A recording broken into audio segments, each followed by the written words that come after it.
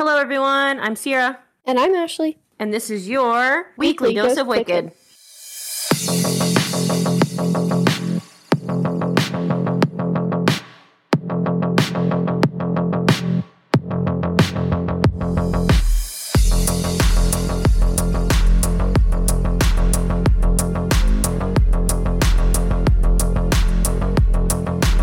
Hello. Good day, my friends. Welcome to another week where we spend an hour laughing at nothing, Talking about murder. and having a grand old time. All right, let's get down to business, shall we, Ashley? We shall. I was going to say first things first, but then you were going to say, I'm the very last. I think you do that. I don't think that's me. It's true. True. First order of business. We have very, very, very exciting news. Very exciting. Perhaps the most exciting news we've ever had in the history of our podcast in the 10 episodes we've produced. I can't wait to hear. I have no idea what it is. You do know what it is. Don't be stupid. Anyway, so as we do begin most of our episodes, we're going to talk about the Patreon. It's a fun little place. It is a fun little place. And something epic has happened in the Patreon today. Something monumental. What is it, Sierra? We've received our very first non-family member Patreon member. Woo!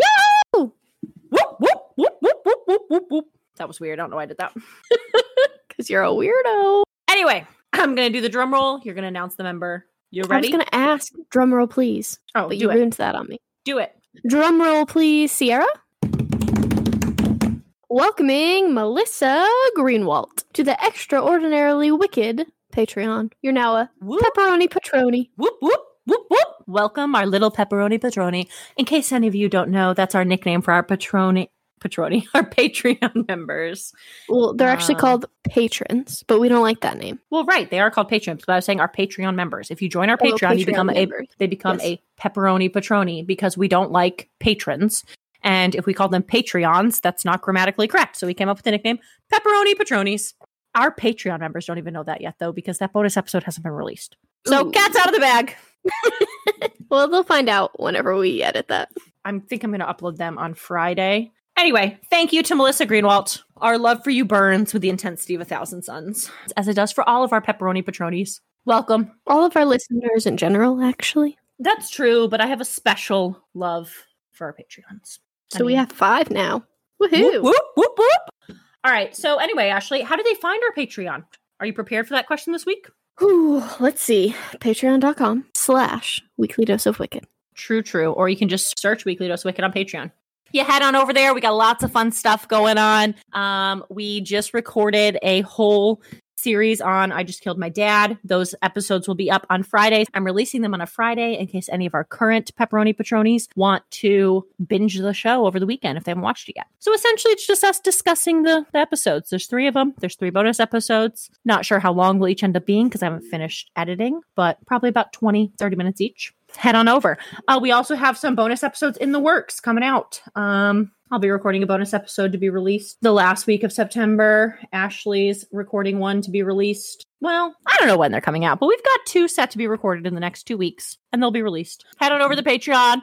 You like what you see, our base tier, the moderately wicked, just $5 measly a month.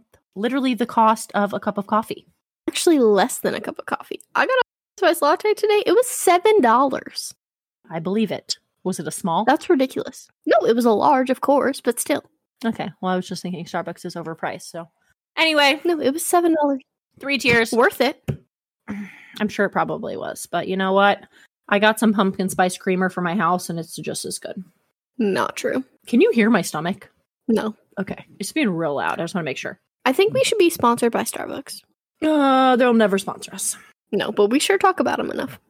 You talk about them enough. Their pumpkin spice lattes. Yeah, because I love their pumpkin spice lattes. I don't talk about Starbucks because I don't like Starbucks. Anyway, moving on. Today at work, hold on, this is funny. Is it about Starbucks? Don't roll your eyes at me. Yes. Okay. Not today at work, yesterday at work. My coworker bought me a pumpkin muffin because she knows how much I love pumpkin. And we were talking about pumpkin, and I was like, I am a whore for pumpkin spice. I will do just about anything for pumpkin spice. And my male coworker turned around and he said, "What the fuck is wrong with you?" And just turned back around and continued to work. That is funny. Okay, anyways, continue. Makes me think of on Saturday when I told my husband I would do anything for Panda Express. And he chose to use that as the opportune time to dunk me in the pool. He could have anything, and he dunked me in the pool. That's what he wanted at that moment. Ridiculous. Anyway, moving on. Next, we have the $7 level, the moderately wicked. Last, the $10 level, the level of all levels, the high rollers, the biggest pepperoni patronis, $10, the extraordinarily wicked, where you get all kinds of extra stuff. So anyway, just check it out. Head on over. All kinds. Head on over. Check it out. Next order of business. It's now the portion of the episode where we beg you to leave us a review. Please, we're poor. Let me just... What does having a review have to do with being poor? Well, you know that little thingy where he like holds out his hands and he's like, please give me some soup, I'm poor. Not what he says. That is what he says. He says porridge. No, what are you talking about? Yeah, but he's like, please, sir, may I have some more porridge? He doesn't say anything about being poor. Okay. I have no idea what that means. Anyway. Don't roll your eyes at me.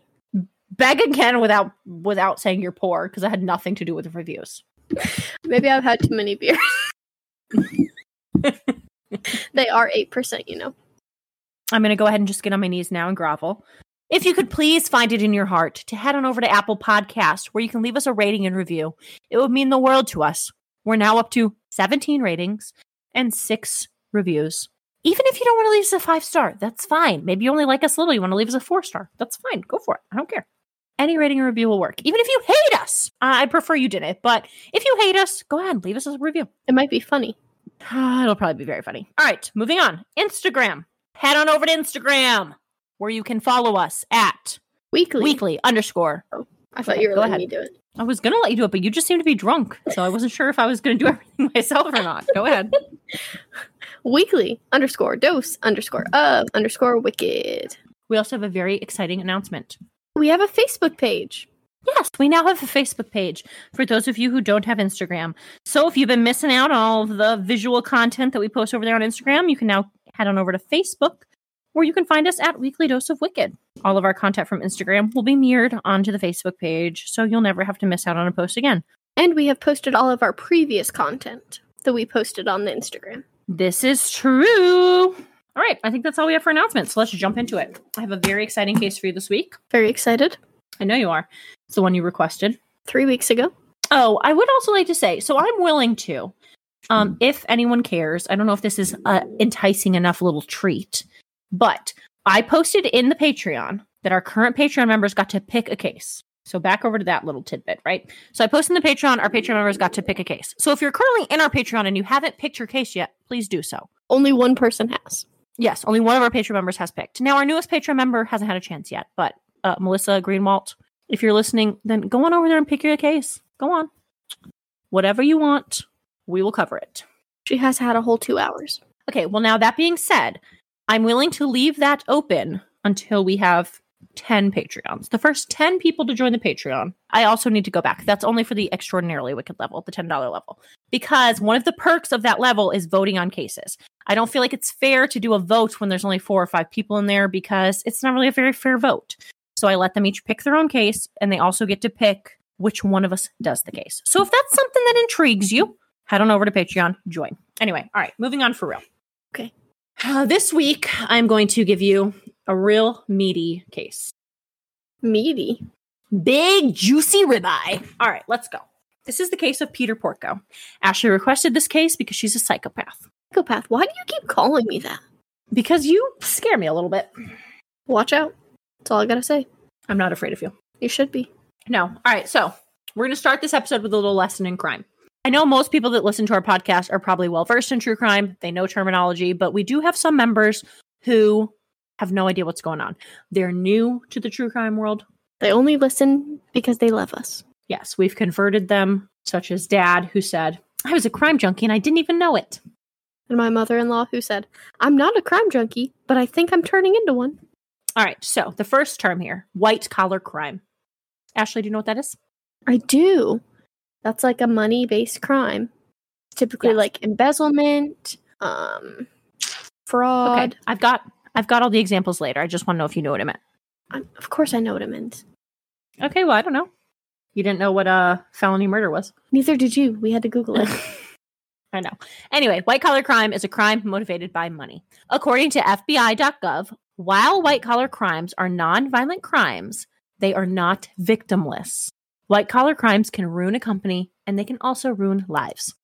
Examples of white-collar crime include, but are not limited to, embezzlement, mortgage fraud, corporate fraud, money laundering, bribery or extortion, mass marketing fraud, etc. Now, when a white-collar crime takes a violent turn, it then becomes a red-collar crime. Good job, class. Essentially, a red-collar crime is a crime motivated by money that turns ugly, or better yet, deadly. Pretty much all red-collar crimes turn deadly. So usually, the victim of these crimes has caught on to the perpetrator, and most likely they've threatened to expose them, and therefore, the only way out is for the red-collar criminal to murder in order to better conceal their criminal activity. All right, now that we've had that little lesson, I want to talk to you about Peter Porco. The story starts when it was hot and it was summertime. I had it all. I had him right there where I wanted him. She came along, got him alone. Let's hear the applause. She took him faster than you can say sabotage. Yeah, okay. I'm just joking. Serious. Back to my seriousness. That was a Taylor Swift song. I may have been drinking a twisted tea when I wrote this. Okay, so the actual story begins on September 16th of 2004. Oh, my birthday. No. September 16th. Did I say September? Yeah. I didn't mean that. Okay. Back up. The actual story begins on November 16th, 2004. Not my birthday. No, I'm sorry. Peter Porco, 52, did not show up at his place of employment. He was a court clerk in New York, working specifically for the state appellate division. His colleagues immediately knew that something was off because it wasn't like Peter not to show up for work, especially with no call. So one of his coworkers headed on over to check on Peter at his home at 36 Broccoli Drive in Del Mar, New York. I love that name. I do too, but it is unfortunately not spelled broccoli, like the vegetable. It's Broccley. Well, at least it sounds the same. Yeah. So anyway, 36 Broccoli Drive, if you're one of those people that likes to look up houses. I did look up the house. It's a very cute 4-bedroom, 2.5 bath, a little over 2,000 square feet. Definitely a nice house. It doesn't scream drowning in money. It just looks like they live a comfortable life. I would like to pause and take note that according to public records on this house, it was sold in October of 2005. On October 31st, to be exact. And that's just 11 months after these events took place. I thought that was a little strange. Maybe. I would also like to make note that it was bought for $260,000, which to me is a lot of money for a murder house. Yeah, but some people like that stuff. I was watching this fun little show. Yes, I know you were. Okay. Murder House Makeover or whatever it's called. Yeah, is that what it's called? I don't know what it's called. And the first episode is this couple that lived in, I don't remember her name, but she was a serial killer.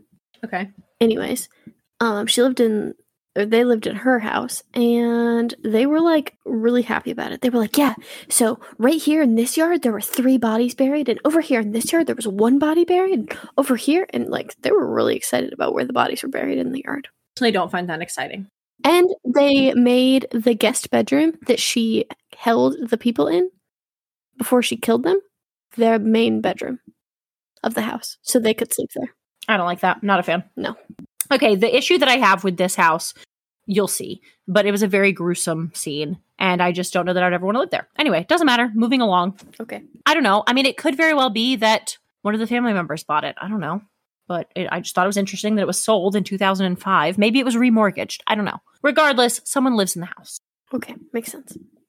So, upon arriving at Peter's house, which he shared with his wife, Joan Porco, age 54, immediately upon arriving, there were signs that things are not good inside. For starters, there's a key in the front door. I would like to mention this because it's not a set of keys. It's a single solitary key on a rubber band. So it's not like somebody unlocked the door with their house key and left them in the door. It's a single key. Like when you would leave in a plant. Yes, exactly. Also, the door is ajar. It's not closed. And there are drops of blood on the front steps. So this coworker pushes the door open, and immediately upon entering the home, at the bottom of the stairs, there is Peter Porco in a pool of his own blood. Yes. Yep. He has blood all over him, all over his clothes, all over his socks. There's blood everywhere. When I say everywhere, I mean everywhere. I was going to put pictures of the crime scene on Instagram, but I'm not. The home of Peter and Joan Porco is covered in blood. There's blood all over the floor, all over the doors, up and down the stairs. I mean, there is blood everywhere. So obviously at this point, the authorities are called, and the quiet street of Broccoli quickly becomes a whirlwind of police officers and medical personnel. Upon investigation, it's discovered that Peter, as well as his wife Joan, have been attacked in the dead of night by an axe murderer. Are you texting? Like, what are you doing? I'm looking at the pictures of the bloody house. Okay. They're quite disturbing. I know they are. I told you they're disgusting. Like, there's blood everywhere. Yes. Everywhere. Extremely gruesome. Like, handprints on the wall. Yeah, there's blood everywhere.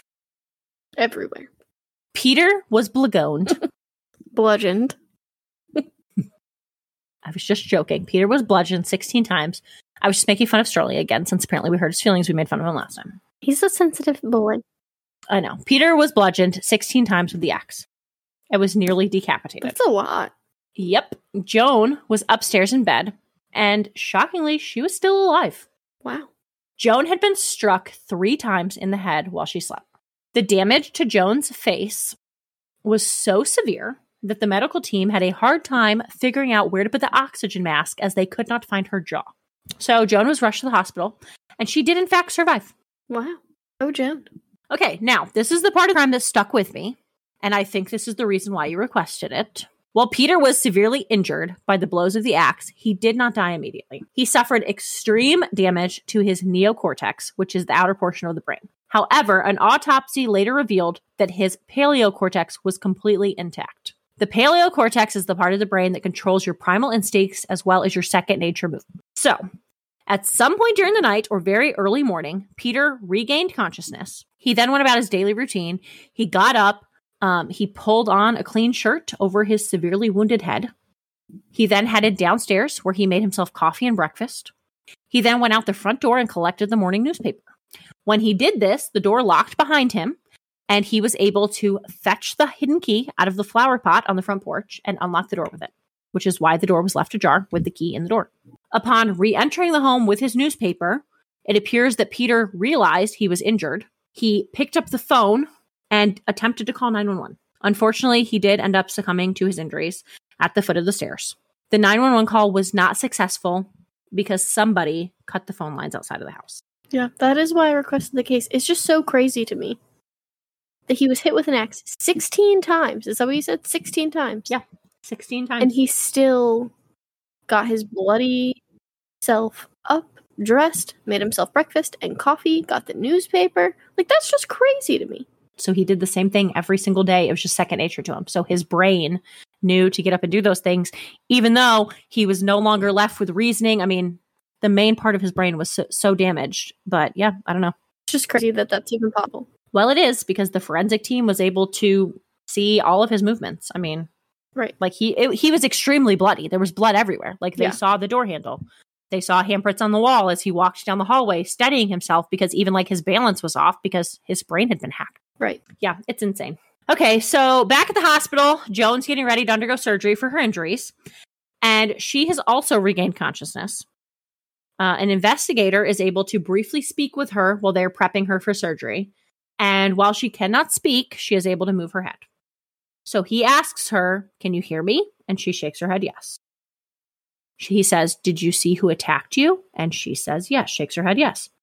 "Do you know the person who attacked you?" Again, she shakes her head yes. "Was it one of your children?" Again, she shakes her head yes. And then he says, "Was it Christopher?" And she shakes her head yes. Christopher Porco is Peter and Joan's 21-year-old son. He was a student at the University of Rochester, about 3 hours away. Peter and John also had a 23-year-old son, Jonathan Porco. The reason why the investigator didn't ask about Jonathan is because Jonathan was a lieutenant in the U.S. Navy, and he was serving on a nuclear submarine thousands of miles away. So there's no possible way that he was even in the vicinity to kill them. Christopher, however, was just 3 hours away. Police did question both sons, and both of the sons had alibis. Obviously, like I said, Jonathan was on a submarine thousands of miles away, and Christopher claimed that he had been in his dorm room all night at college. He actually said later. I don't know if this came out in the beginning or after, but he actually said that he was in his dorm room and then a visiting friend came. And so he actually gave them his bed for the night and that he slept in the common area. Oh, because that's normal. I mean, apparently it was for him, but I don't know. So did they ask her about the sons just because they were the closest relative, or did they already suspect him? Or you do know? Sure exactly what their reasoning was for asking her so soon about the sons. Probably just because they were the closest living relatives. Right. But there's definitely some evidence that comes forward pretty quickly in the case that leads you to believe it was someone very close to the family. Okay. So I don't know if they really knew that at this point yet, though, or not, because some of it involves like third-party subscriptions and like, I don't know, sometimes it's hard to get that stuff. That's why I'm just going to plug real quick. If you don't listen, if you've never listened to Crime Junkie has an If I Go Missing folder, and I think everyone should have that. I have one. I made Ashley fill one out. I made Allison fill one out. I don't know if she actually filled it out, but I told her to fill it out. But anyway, it's got all of your like bank account logins, your cell phone logins, all of your social media logins. That way, if you're to go missing, all of that stuff is readily available to whoever you choose to be the person in charge of that. And they don't have to wait for the police to like subpoena the cell phone records, you know? But anyway, so if you don't have that, head on over to crimejunkie.com and download their If I Go Missing folder. Recommend. And just like your login stuff, it's like what routes you normally travel to work, where you normally go. Yeah, I mean, it's everything. Your daily it's like, lives. Like, yes. So they don't have to question people about that. They know it automatically. Right. It's literally like pages and pages of just very important information to get a jump start on an investigation if you were to go missing. And obviously, we don't want anyone to go missing. I would not wish that upon any of our listeners, but I just think it's a great thing to have in the event that it were to happen. All right, so anyway. If I went missing and they were like, where does Ashley frequent? My husband would be like, she goes to a tanning salon somewhere in the greater Winston area. Right. Okay, thank you for that narrows it down to 45 different places. Yes. She goes and gets coffee. Where does she get coffee? I don't know. She just gets coffee. No, I agree. It's very good to have. So anyway, though, there's some, I don't know. I'm thinking that they must have, I don't know. There's some things. We'll just continue. You'll see. Right. Not trying to ruin it again. It's fine. You always ruin my cases. Anyway, the police did question both sons, and they both had alibis. Unfortunately, though, that does not explain why Joan named Christopher as her attacker. In the following weeks, the police investigate this horrendous murder/attempted murder. The whole time, though, Christopher is very compliant with the investigation. He offers up DNA, and he also allows them to like check his body for signs of a struggle. You know, if he were to kill his parents, there would most likely be something. I mean, he killed both his parents. But he doesn't have any scratches or bruises at all. 3 weeks later, Joan wakes up from her coma. I'm not sure if that was medically induced or just because, I mean, she had a lot of brain damage. It could have just been her body needing to recover. But she was in a coma for 3 weeks. She wakes up. And when she wakes up, she immediately recants her previous agreement with that police officer that Christopher did this. She said there's no way Christopher's responsible and that she wants them to leave him alone and figure out who really did this. So initially, when the detectives looked over the crime scene, they were able to determine that Peter was most likely the intended victim, as he was struck 16 times versus Joan only being struck twice. I'm sorry, only being struck 3 times. They also observed that there was nothing missing from the house. So while there are signs of a possible burglary, it's not likely. It's more likely that this was an angry crime executed by someone who was very angry with Peter. Well, yeah, he hit him 16 times with an axe. Yeah, exactly. But there are signs that it was a burglary. But like nothing was stolen. We'll get to that. So whoever it was extremely angry. Nonetheless, so there isn't any forensic evidence at the house. There's no foreign DNA in the couple's bedroom. So they really have nothing to go on as far as that goes. They also did end up searching Christopher's yellow Jeep Wrangler because, you know, even though now Joan says he had nothing to do with it, she did initially say it was him. So he's still a suspect. So they search his yellow Jeep Wrangler, but there isn't any forensic evidence in there either. There's no traces of blood in the Jeep, and there's no evidence that there was ever like any bloody clothing in the Jeep. There's also no DNA or fingerprints found on the axe that was used in the murder, other than the DNA of the 2 victims. So again, we're just showing up with nothing. They also have no evidence that Christopher made the trip from college on the night in question back to his house. So really, they have no evidence saying that Christopher did this, other than that Joan, you know, said he did it, and now she recanted. So as the investigation continues, the investigators do end up discovering that Peter Porco had received a death threat from a man who had lost custody of his children. and he had vowed to get revenge against Peter Porco as well as the judge on his case. So obviously they look into that because it's a possibility, but that guy has a solid alibi, so they're not concerned. They don't use him. They don't list him as a suspect. Then there was a letter that was written to the local newspaper. The letter claimed guilt for Peter and Joan's attack. They also claimed credit for another unsolved crime in the area, and they taunted the police, finishing the letter with "Catch me if you can." Yeah. So unfortunately, that also doesn't pan out because in the letter, it says, like, I attacked Joan and Peter. I hit Peter with a small axe in the head and in the neck. And I'll talk about it in a few minutes, but it was not a small axe. It was actually a 3-foot fireman's axe. Ooh, that's a big axe. Yeah. So that doesn't really pan out. Unless this person was the Jolly Green Giant, they did not hit him with a small axe. So anyway, they move on from that. They don't really think that has much, they think it's just somebody looking for attention. So then there's another theory that comes out that the police do look into, that it could be mob related. Apparently, there's a family member of the Porcos who's part of the Bonanno crime family. He's nicknamed Frankie the Fireman Porco. So this is a fireman's axe. Right. Could make sense. The axe used in the Porcos attack was a fireman's axe. So they think, it could be a sign from another organized crime family, like we did this because of Frankie the Fireman Porco. But that actually ends up being a dead end as well.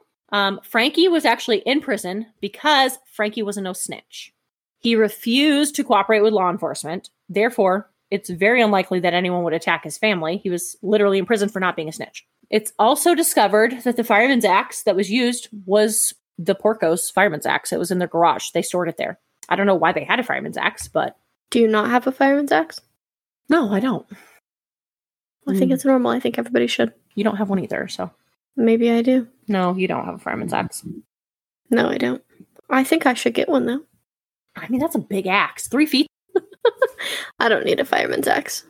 Yeah, that's pretty tall. 3 feet is tall.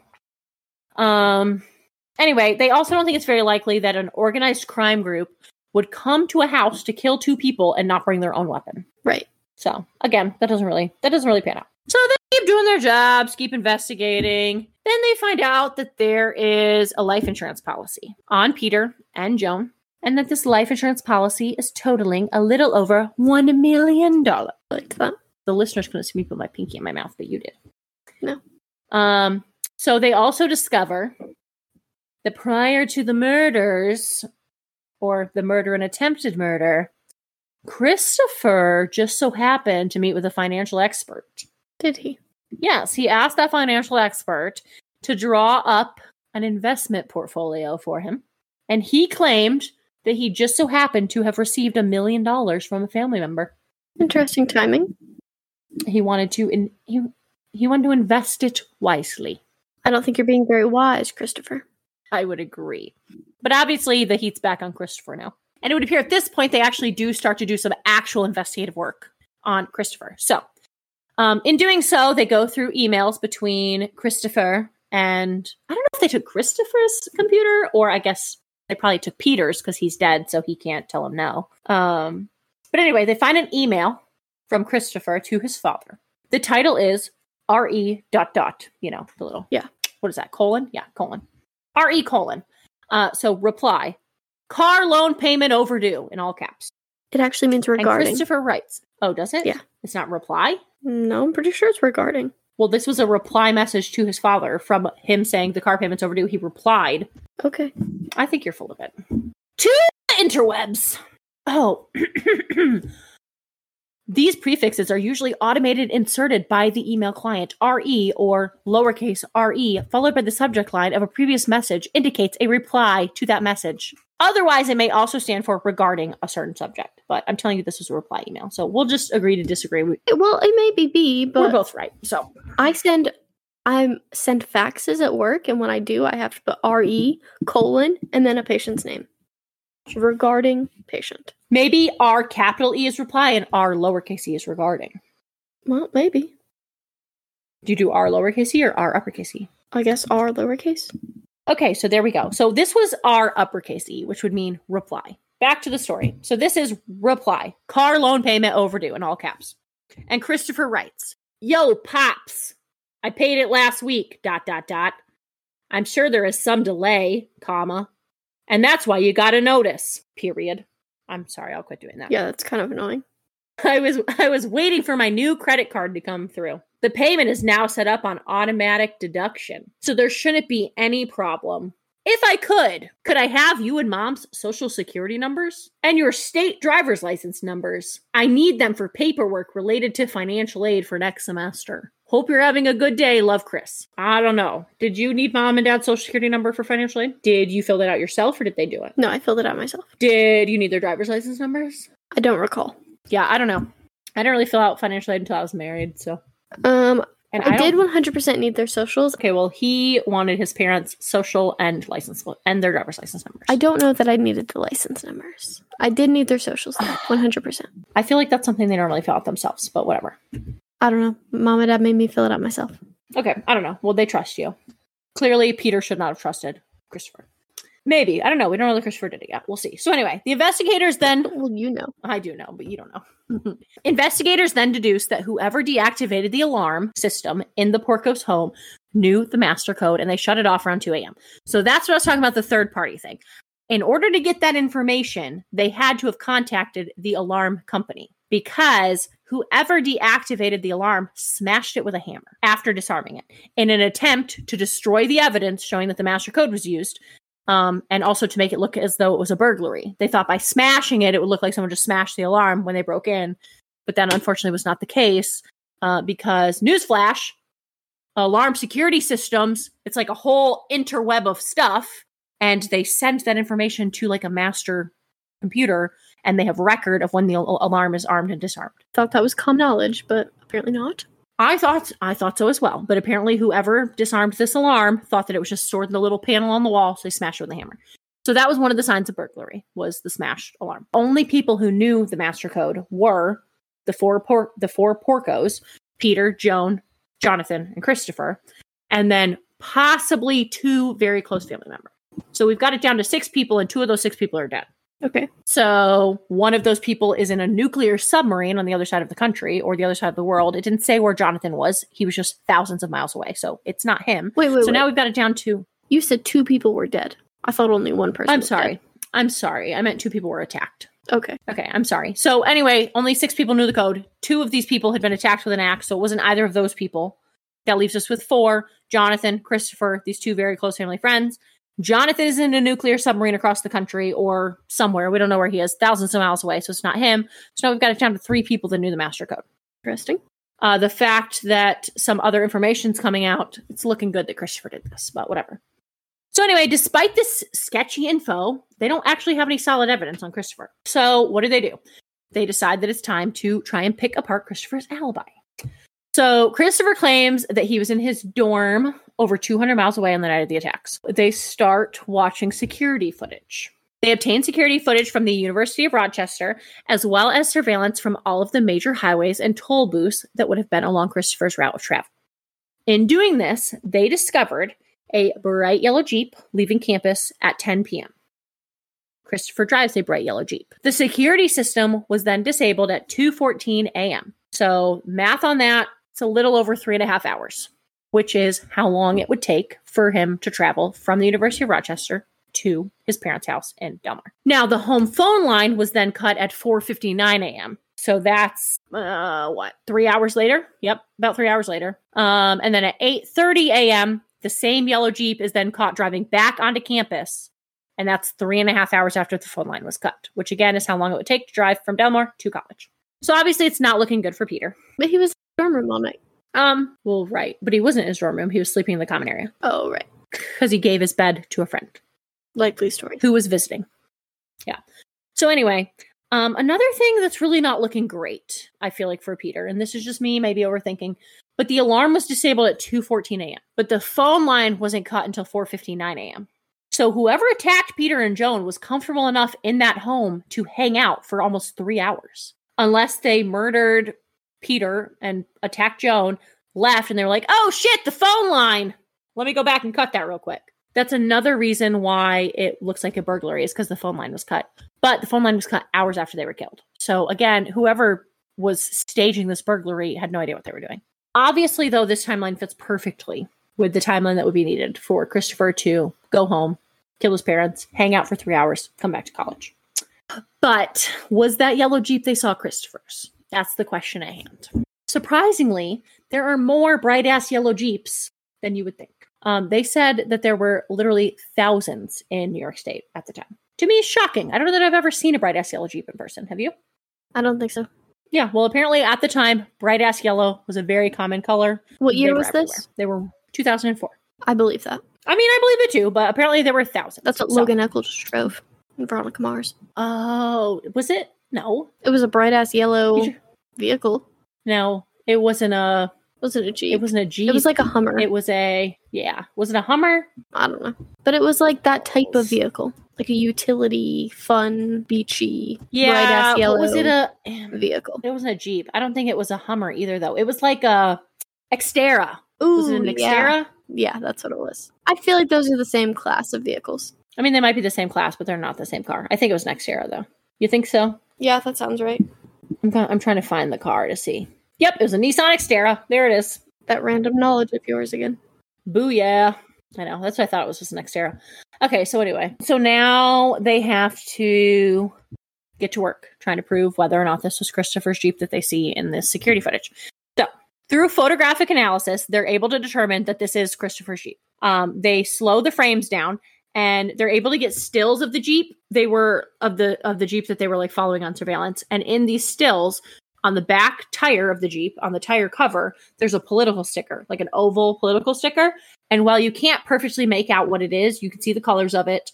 And then they also see that on this specific Jeep that they're surveillancing, that the back window, it's a soft top. So the back window has like a residue where there was something stuck to it. Like you can see this residue, whatever. So they go and they look at Christopher's Jeep. And sure enough, on his back tire, there's an oval political sticker matching the same colors that you could see in this frame. And then on his passenger back window of his soft top, that residue is there as well. And it's where his parking pass for college was from the previous year. So they can see that in the stills. If you're going to commit a crime, be a little smarter, dude. Use some Goo Gone. Get rid of the stickers. Yeah, no, he didn't. He actually did. I do think he tried to cover his tracks pretty well, though. I mean, there's nothing on the axe. We still don't know that this was Christopher. Just because his Jeep was there doesn't mean he was there. Okay. So my next line is, even though it was Christopher's Jeep, they have no proof of who was driving it.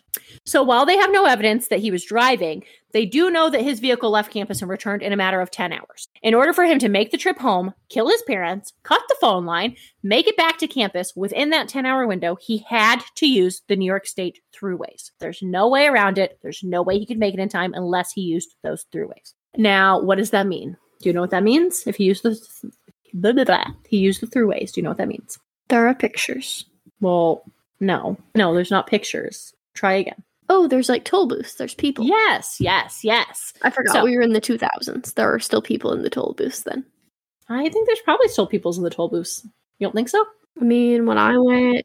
I don't know. They're not like our fancy toll booths here because we don't have toll booths. We have the fancy things in the sky. But I don't know. When me and Tyler went to Minnesota, and we had to go through all kinds of toll booths. There were not people in like 3/4 of them. There were still some people in some of them. Okay. But like 3/4 of them, it like scanned your license plate and sent you a bill in the mail. Gotcha. Okay. Well, anyway, this is the New York State throughways. So that means he went through toll booths and they were manned by people. When they searched Christopher's Jeep initially, remember they searched it for DNA evidence, his Easy Pass had been removed from his windshield and had been placed on the floor, which means that his Easy Pass was not being scanned as he drove through toll booths. So therefore, if he did commit this crime, he again did try to cover his tracks because that meant he went through the cash booths. He took his Easy Pass down, so there's no electronic map of him driving the tolls. So that's where they go next then. So they go and they talk to all of the cash toll booth people because most of the booths are going to be the electronic with the Easy Pass, but they do still have, like 2 cash lanes where people go through and they pay cash. That's for people that don't have an Easy Pass, out-of-state people, whatever. So they start talking to employees in his route of travel, and they do actually end up finding a toll booth employee. I don't think I put it in here. Okay, this was an important part. I don't know why I left it out. So he went through a cash booth, and unfortunately, the cash booths do not have cameras. Right. The Easy Pass lanes have cameras because if someone goes through and they don't have an Easy Pass, it records their license plate. Right, and sends you a enormous bill. Yes. So, but the cash lanes do not have cameras because they're manned by people and the people have to manually open and close the little gate thingy. So anyway, that's an issue. So they have to actually go and talk to all of these toll booth employees and see if they can find anyone who, can give them any information. So they do actually end up finding a toll booth employee who distinctly remembers a yellow Jeep coming through her cash line. And she remembers because it was just before she was set to get off work. So she knows very specifically they came through. They were one of the last cars she served that night. And she's so certain on a time frame that they actually are able to look, and only 12 cars came through her line during this time frame that she gave. So when you go through the cash lane in a New York State toll booth, at least in 2004, I don't know about now, but they give you like a piece of paper. You know what I'm talking about? Right. Saying that you paid it. Like, yeah. Well, no, they give you I guess. I don't think it's like the ticket that you turn in from booth to booth. Oh, right. Do you know what I'm talking about? Like the booth to booth ticket. So they give you a ticket and it's like, oh, I just checked in at this booth. Now let me give it here. And that shows that I traveled from booth to booth, whatever. And that's also because they don't have them every mile. So if you get on at a certain point, it's so that you pay per however long you're on, whatever. So they have a stamped piece of paper that they give you, and then you turn it in at the next toll booth. So anyway, that being said, they know the time frame. So they go ahead and they pull all of those tickets from this time frame that she gave. There's only 12 tickets during that time frame. So only 12 cars came through her line during the time frame that she claims to have seen the yellow Jeep. So they send the 12 tickets off for forensic testing, hoping to pull DNA or fingerprints off of them. They do end up finding skin cells on multiple tickets. So they perform mitochondrial DNA testing on the skin cells, and they compare them to Christopher's DNA sample that he gave them earlier. And wouldn't you know it, but one of the tickets is a match for Christopher Porco. I guess that. So he did in fact travel the route needed to visit his parents the night in question. So possible it's not his DNA, because it's always a possibility with that type of DNA testing. But they said that only 0.04% of the population would have been matched for that DNA. So it's very unlikely that it was someone else's DNA. So now that they have this DNA evidence, they do think that they have enough to move forward with an arrest and a prosecution. But the question is still lingering of why Christopher brutally attacked his parents. $1 million. That's not it though. Okay. What is it then? This is a red collar crime, actually. Red collar crimes Red collar crimes are crimes committed due to a financial issue. So the financial part happens first and then the murder. Okay. So red collar crimes are not the crimes where you murder someone to collect their life insurance. Okay. That's not a red collar crime. Red collar crime is something financial happens, you get caught, you must murder. Yes. In order to get out. So the $1 million, nice, is not the reason. You must not murder. That's a choice. They choose to murder. No, they have to. That's the only way they can get away with it. That's okay, but red collar criminals are narcissists. They have no other choice. It's them against the world. Okay. So anyway, it's not the $1 million. The $1 million is a nice little added bonus, but that's not why he kills them. Okay. So now they've got to figure out why. This is when the case takes another interesting turn. This is when they discover that Christopher has been leading a double life. Wow, Christopher. Yes. So at school, he lives a life of luxury. To his friends, he has a trust fund. He has disposable income out the wazoo. He can blow money on whatever he wants. He tells tales of vacations at his family's vacation home in the Outer Banks of North Carolina. Fancy. Yeah, I know, right? He tells them, I thought that was so weird. We have a vacation home in the Outer Banks of North Carolina. I just feel like there's better places to vacation. Not that the Outer Banks aren't beautiful, but they're in New York. Isn't where is Scandal take place? Is that what's called? Scandal, yeah. I have no idea. Yeah, where does that? Hilton? Well, then that's not the show I'm talking about. Revenge? I'm talking about the blonde. Yeah, Revenge, that show. The Hamptons. Where's the Hamptons? That's in New York. Yeah. That's where trust fund kids are vacationing. The Outer Banks is beautiful. Don't get me wrong. My in-laws lived there for 2 years. The Outer Banks is great, but I don't think trust fund kids are vacationing in North Carolina at the Outer Banks. I don't know. I've never been there. I don't know. I've never been a trust fund kid. I've never been there either, but I assume it's nice. Okay. Maybe it's much nicer than we're giving it credit for. I don't know. Maybe. I just thought that was weird, that was the vacation spot he chose. Okay. Maybe he had to pick somewhere that other people weren't vacationing so he could keep up his charade. Maybe. That would make sense. He told them of his trust fund, and he told them of the $1 million deals that his family did daily, when in fact, his family lived a comfortable life, but not one of luxury. As I told you, they lived in a $260,000 4-bedroom home, 2.5 baths. It was a nice house. Don't get me wrong. They definitely weren't, poor or, they weren't slumming bad it off. with mattresses on the floor. Right. They definitely were not, I mean, they had a comfortable life. They were doing well for themselves, but they were no trust fund family. So Christopher got himself into some debt, a little over $40,000 worth. Just some debt, just a little. Yeah, just a little bit. So in order to keep up this charade of a life he had fantasized, he ended up having to steal from his parents. That was the only way that he could, keep this up. So prior to the murders, the Porco home had broken into twice, once in 2002 and once in 2003. It's now believed that both of those break-ins were staged by Christopher. Christopher also got into the business of selling items on eBay, and then he would fail to send the sold items. Trash bag. This is fraud.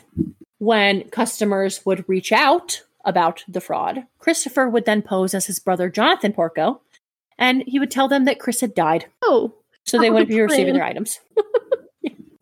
Yeah. He had an account, a Jonathan Porco account, that he would email them and be like, I'm so sorry, Chris died. You're not getting your items. Nice. So I guess people were just like, okay, cool. I don't see how that worked, but whatever. Right? I think I would be like, okay, I'm not getting my items. Refund from the bank. Mm-hmm. Yeah.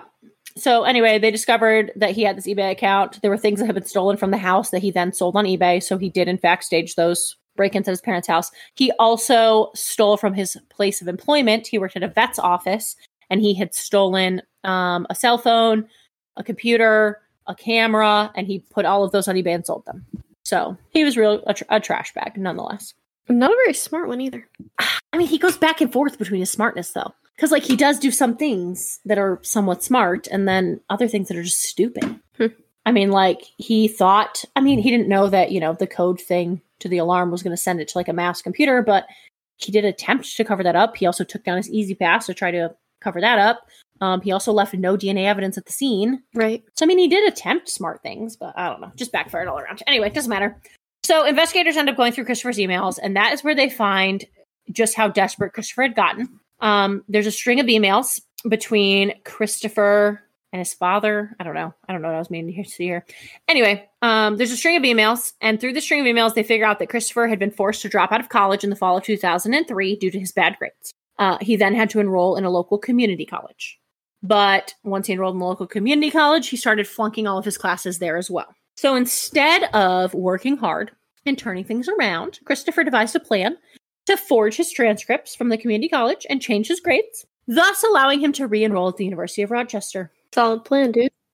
Well, surprisingly, this plan worked, and they did readmit him. Yeah, good plan. All right, but that then brings us to the next dilemma that Christopher has to face. He lied to his parents and told them that he would not owe the university any money for the semester, as one of his professors had lost his final. And that's why he had flunked out. He didn't actually flunk out. One of his professors lost his final. And so that's why he had a failing grade. So they weren't going to make him pay. Because that's exactly how that works. Yeah, so his parents fell for it. But now Christopher has to come up with $30,000 to pay for his tuition, plus his Jeep payments. And he's also gotten some debt from an online gambling addiction that he's developed. So essentially, he needs a shit ton of money. Right. So what would any rational person do in this situation? Kill their dad with an axe. No. If you guessed forging loan documents in your father's name, then you were right. I was wrong. You were wrong. Christopher, we're not that far yet, actually. It hasn't gotten bad enough to need to murder his father. Oh, sorry. No. I'm jumping ahead. So Christopher took out a high-interest loan totaling $31,000 in Peter's name. Hence why he wanted his social security number and license number in that email. That's the thing, too, is you were like, yeah, I've needed those before. Okay, but at this point, he was 21 years old. So he was a junior or senior in college. Right. And he's just now asking for those. It's very likely that he had never needed those before for financial aid. Or he just didn't save them like a bad kid like I did. I doubt that. I would say he just never did them or needed them. I don't know. If he was using financial aid, he definitely needed them. Okay, but maybe his parents filled it out with him. Maybe. Or for him. I don't know. It doesn't really matter. So anyway, I don't know, because my financial aid has never asked for Jacob's information, ever. And it has asked for mom and dad's information, and it's never asked me for their social security numbers.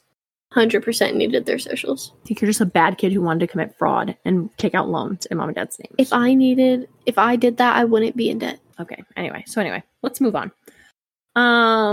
This occurred just weeks before the attack. He had told Peter that he was going to take out a small loan of $2,000 for college textbooks and school supplies. But Peter told him, no, absolutely not. He offered to front Christopher the cash, but he said under no circumstance was he going to co-sign a loan for Christopher. Christopher misunderstood his father. because instead of listening to that, he forged his dad's signature on a loan document for a $31,000 loan. So it's just a misunderstanding. Just a misunderstanding. I misunderstand that a lot too. I misunderstand no for yes. Yes. So Peter ended up finding out about this betrayal, as I'm sure you would when someone takes out a loan in your name. Right. And that was on November 4th, just 11 days before his murder. He emailed Christopher, which I also just find this to be very funny. They just exchanged emails left and right. 2004 was a wild time. It's the same as like texting. I don't think it's the same as texting. You didn't email in your 2004, parents? I was just texting. No. I emailed mom once because I made her mad and she refused to speak to me. And the only form of communication I had was email. I don't know that I've ever emailed mom before. I emailed mom once. I email dad all the time, but it's business related. It's not, hey dad, I just took out a loan for $31,000 in your name. Have a good day. Although that probably would be the best way to handle it if I did do that. Probably. So I'm just saying. Was Christopher wrong? So anyway, all I'm saying is, if I stole dad's social security number or mom's, took out a loan, they sure as hell would not be emailing me. Dad would be knocking on my door, beating the shit out of me. Yeah, definitely. Or at least calling me repetitively until I answered. Yeah. I think if I took out a loan for $100 in dad's name. I think if I took out a loan for $1. Yeah. Anyway, okay, so it doesn't matter. Moving on. So Peter found out about this betrayal on November 4th, just 11 days before his murder. He emailed Christopher. He was pissed in his email. He confronted Chris, and he confronted him via email, so real scary. He told him point blank, I did not authorize this loan. Did you forge my signature? What in the hell are you doing? His actual words? I paraphrase, but yes, he did say, what the hell are you doing? Okay. That did happen. He did say, what the hell are you doing? Okay. I mean, I paraphrase. This is a really long email. There was a lot of emails, and they were all really long, and I didn't feel like it was all pertinent information. Probably not. So anyway, he then called Citibank, who the loan was through, as well as the university, and he instructed them to stop payments. Peter continued to email and call Christopher, but got no response. On November 5th, the next day, Peter found out that Christopher not only forged his signature on the massive $31,000 loan, but he also forged his signature on a new car loan. A new car? So not only... Or the same car? Yes. Oh. Yes. No, a new car. Well, I meant, like, did he refinance I guess. the car, or did he get a new car? He may have refinanced it. It didn't specify that, but either way, he got a new car loan. Okay. So he might have refinanced the Jeep. I don't know, but either way, he took out another loan in his dad's name. Two loans. Not good. No, obviously this made Peter even angrier.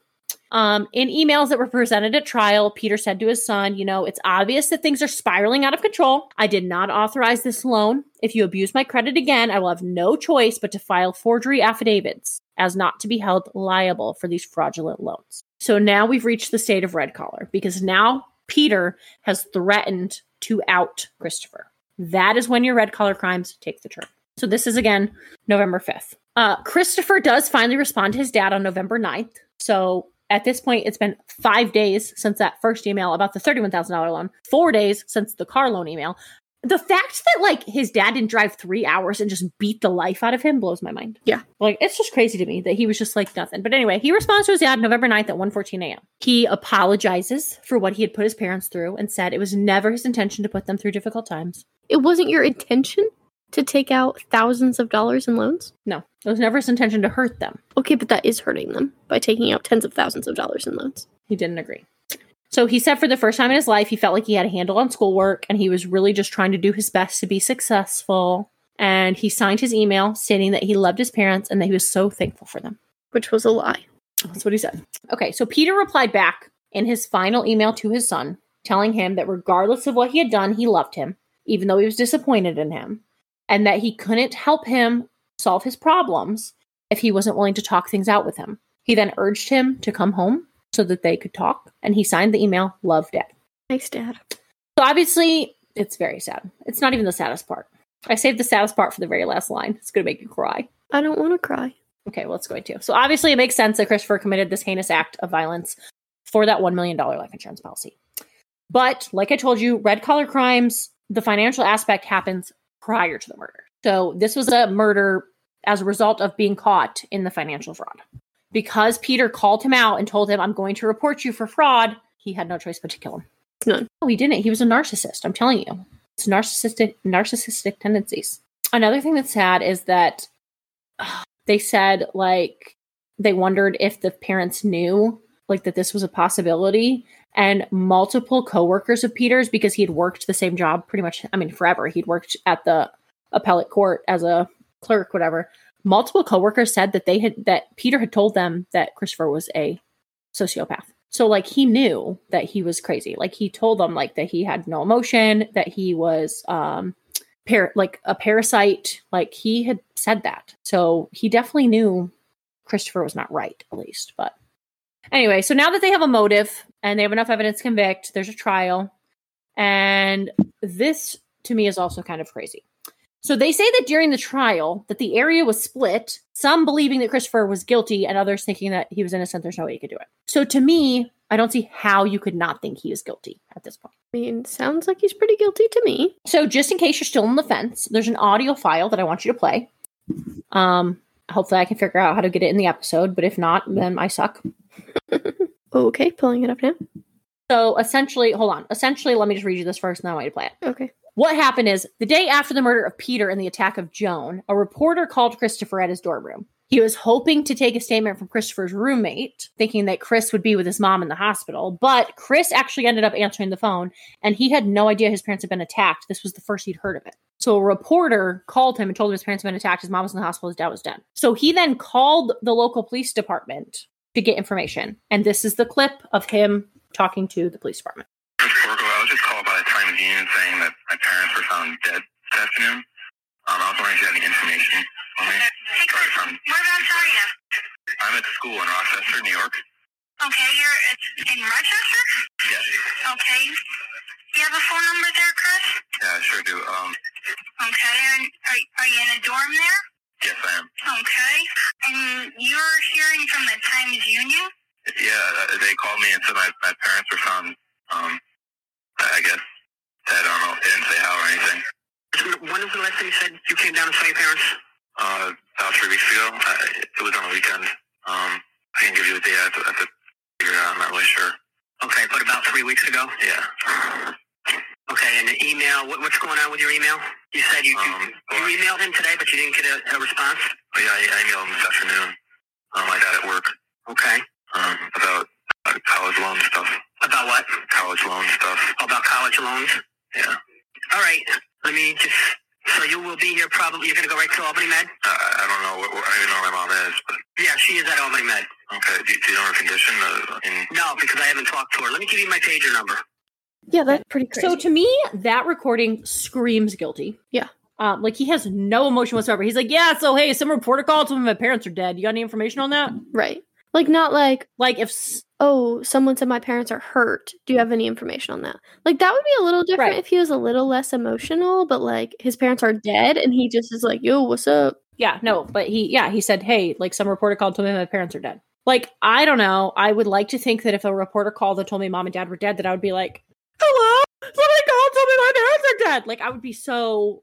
Devil's advocate, maybe he didn't believe them. Like, maybe he was like... I mean, maybe, but that second guy confirmed it. Right. Like, the second person he's talking to, he's like, so you're going to meet me at Albany Medical then? He's like, I mean, I guess. Yeah. Is my mom there? Like, is she okay? Like, he knows now, by the time he talked to that second detective, he knows his dad is dead and his mother is in critical condition at the Albany Medical Center. Right. And he's just like, I mean, I guess. So, I don't know. To me, that really just, the fact that he has no emotion, that somebody's just called and told him his parents are dead, just blows my mind. I said the issue I have with this clip is the lack of emotion. I also said, I think that this clip is one of the main reasons why Christopher Porco was a suspect from the very beginning. Oh, that makes sense. Because the police officer that he called, like when he called the police station, they were like, wait a minute, like this kid has no emotion. So I think that, and also I'm not sure of that, but the officer that he talked to was like, I don't know, I haven't seen her yet. I'm wondering if that possibly could have been the officer that went there and talked to her. You know what I mean? Right. Right. Like maybe that's why he asked about. But it did. Yeah. I mean, it did say that this clip is one of the main reasons why he was a suspect from the very beginning. So now that Christopher has officially been charged, things do not go smoothly for the prosecution. His interrogation tape ends up being thrown out because the officers violated Christopher's Miranda rights. They continued to question him after he asked for an attorney. No on them. That's a big mistake. They also lose their only witness because Joan Porco continues to stand by her son. She even ends up paying his $250,000 bail. She's trying to be a good mom, but like at the same time, your son's devil's advocate. My children have never attacked me with an axe. I don't know how I'll respond. Yeah. And maybe like he hit her in, like, did he hit her in the head? Maybe she had like some brain. I think I left that part out because of queasy stomachs. I really should have put a disclaimer in here at the beginning, too, about how gross this was. Yeah, probably. We really haven't talked about that grossness. Okay, well, disclaimer, this is gross. I mean, it's not really this gross at this point. He hit her in the head, and when medical came in, they could see her brain. Okay, well, so like maybe she had like some memory loss. Maybe she doesn't, like she remembered originally seeing Right. Christopher, but then when she came back and said it wasn't him, like maybe she just didn't remember. I mean, maybe, but whatever. She paid his $250,000 bail. So while Christopher's out on bail, he continues to make poor choices. He's reported out at bars, slamming brewskis, and taking selfies with his adoring female friends because apparently females were just loving him. So he was taking selfies left and right with chicks. Poor boy, his parents got killed with an axe. Yeah, well, he did it. So anyway, June 27th of 2006, Christopher's trial begins, and he is walked into the courtroom by his mother, showing that she stands with her son, which is not great for the jury. For the jury to see that she's standing with him, I mean, that doesn't look great for the prosecution. But it's now up to the prosecution to convince the jury that this 21-year-old boy conspired to murder his father and that he has no background of violence whatsoever. So it's going to be very difficult for them to prove. It's also going to be difficult to prove that he killed him in such a grotesque way. Like, this is an extremely violent crime. And, I mean, he's 21 years old. I understand he's an adult, but, like, some people still see that as a kid. Don't know how. 21 I mean, year some people adult. do. A lot of people Not a saw kid. him as still, I mean, a lot of people still saw him as, like, a young adult, whatever, like, still in a childlike manner. Like, he's still in college. Like, he's not a full adult. I guess not. He's not a real adult. Right. I mean, I'm not a real adult either. And I have 3 kids. And you're 30. I'm not 30. I'll be 30 in 19 days. Close enough. All right. So anyway, so the thing though is it's actually extremely common in red collar crimes, more often than not, that there are never any signs of violence whatsoever until one day the perpetrator commits murder. Pretty much any red collar crime, they've never had any other violent streak in their lives. Right. They just like snap. They don't snap though. The thing is it's always there. It's always underlying, but they've never been put in a situation where, like, they've never been caught in their fraudulent financial issues. So they've never, it's not really snapping though. Like psychologically, it's always there. It's just never shown its ugly head. I feel like that's the same thing, but okay. In the end, the jury does end up finding Christopher guilty of second-degree murder and attempted murder. On December 12th of 2006, Judge Jeffrey Berry sentences Christopher to 50 years to life, and he will be eligible for parole in 2052. Christopher Porco remains behind bars in the Clinton County Correctional Facility. To this day, he maintains his innocence. In 2010, he petitioned for a new trial, but that petition was denied. Joan Porco still stands by her son. And now for the most devastating part of the entire case, saved it for the very end, is how much Peter Porco loved and cared for his son. Even after the heartbreaking betrayal of the forgery and the theft, he continued to care for Christopher. I think that that's most evident by evidence that was found during the crime scene investigation. Lying on the kitchen counter, now covered in blood, there's a cashier's check for $100 made out to Tortuga Springs City Court in Christopher Porco's name, meaning that one of the very last things that Peter Porco did prior to being murdered by his son was ensure that his son's parking ticket was paid. Oh, that is sad. It's heartbreaking, right? Like when his brain isn't even functioning, he's taking care of Christopher. I'm not sure if he filled it out prior to his brain not being functioning or like maybe the evening before, but it was one of the last things that he did. Right. I was thinking like last thing he did after he was... No, it was just one of the last things he did. I mean, I don't know because he made coffee, he got the newspaper, he unlocked the door, so he very well could have filled it out. Well, and also I feel like if it was like on the counter, like clearly Christopher like hung out there for a little bit before he killed his parents. Right. Or killed his dad. So I feel like he would have saw it and took it. I mean, probably, because I would assume that his father probably got up out of the bed after Christopher left. Right. I can't imagine that Christopher like left his dad with his, severe brain injury, like walking around the house. So yeah, I don't know. All in all, though, it's a devastating story, and I hate that you made me tell it to you. Well, I wanted to hear it. I know you did, but it's just so sad. It is really sad. It is a devastating case. But most of them are. Yeah, but that's all I got, so. Well, thanks for telling me that. Problem. Thank you for making me sad right before I go to bed. No problem. Thanks for listening to me yap for an hour. I don't know. Let's take some questions from our Discord. Sierra Rob 92 wants to know, what is the most embarrassing thing that's ever happened to you? Sierra, that is you. I know it is, but I asked in the Discord, which means we have to answer it. No. Yeah, You asked we're the supposed to take question. Discord questions. I know. Go ahead, Ashley. No, I don't have anything. I Most don't have any embarrassing thing.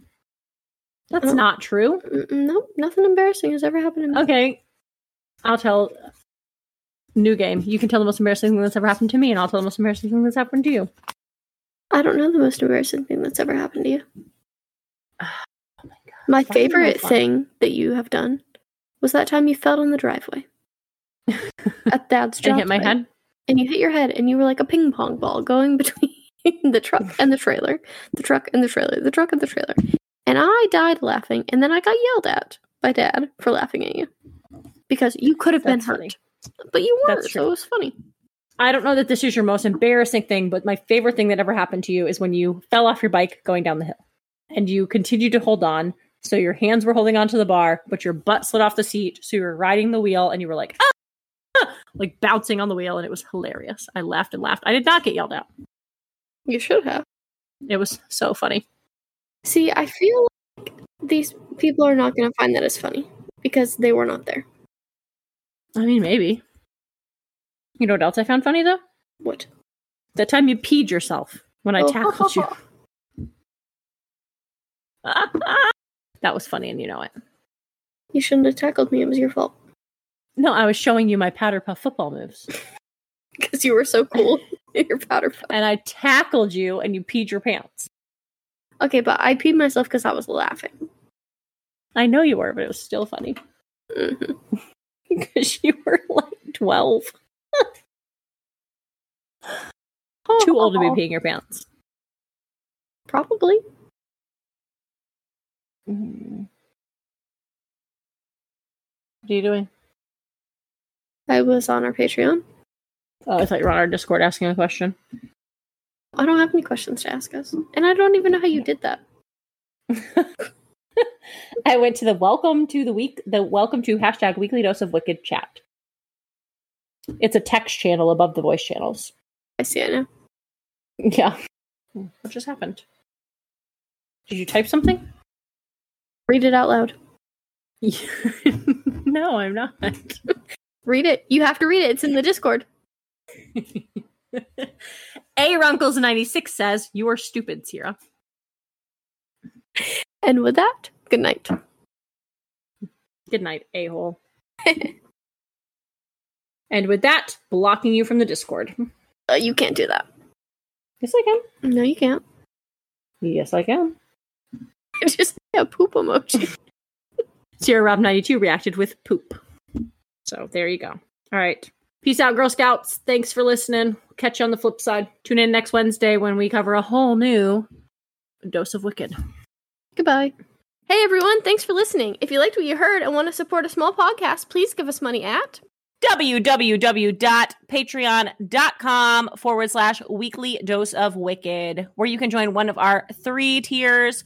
At the $5 level, we've got the moderately wicked. For $7 a month, we've got the awesomely wicked. And for all of those high rollers, big ballers out there, we got the $10 level, the extraordinarily wicked. As a member of our Patreon, you are entitled to bonus episodes. You also get a one-time shout out on our podcast, as well as some other cool little extra things going on there. So come on over, join our fan club.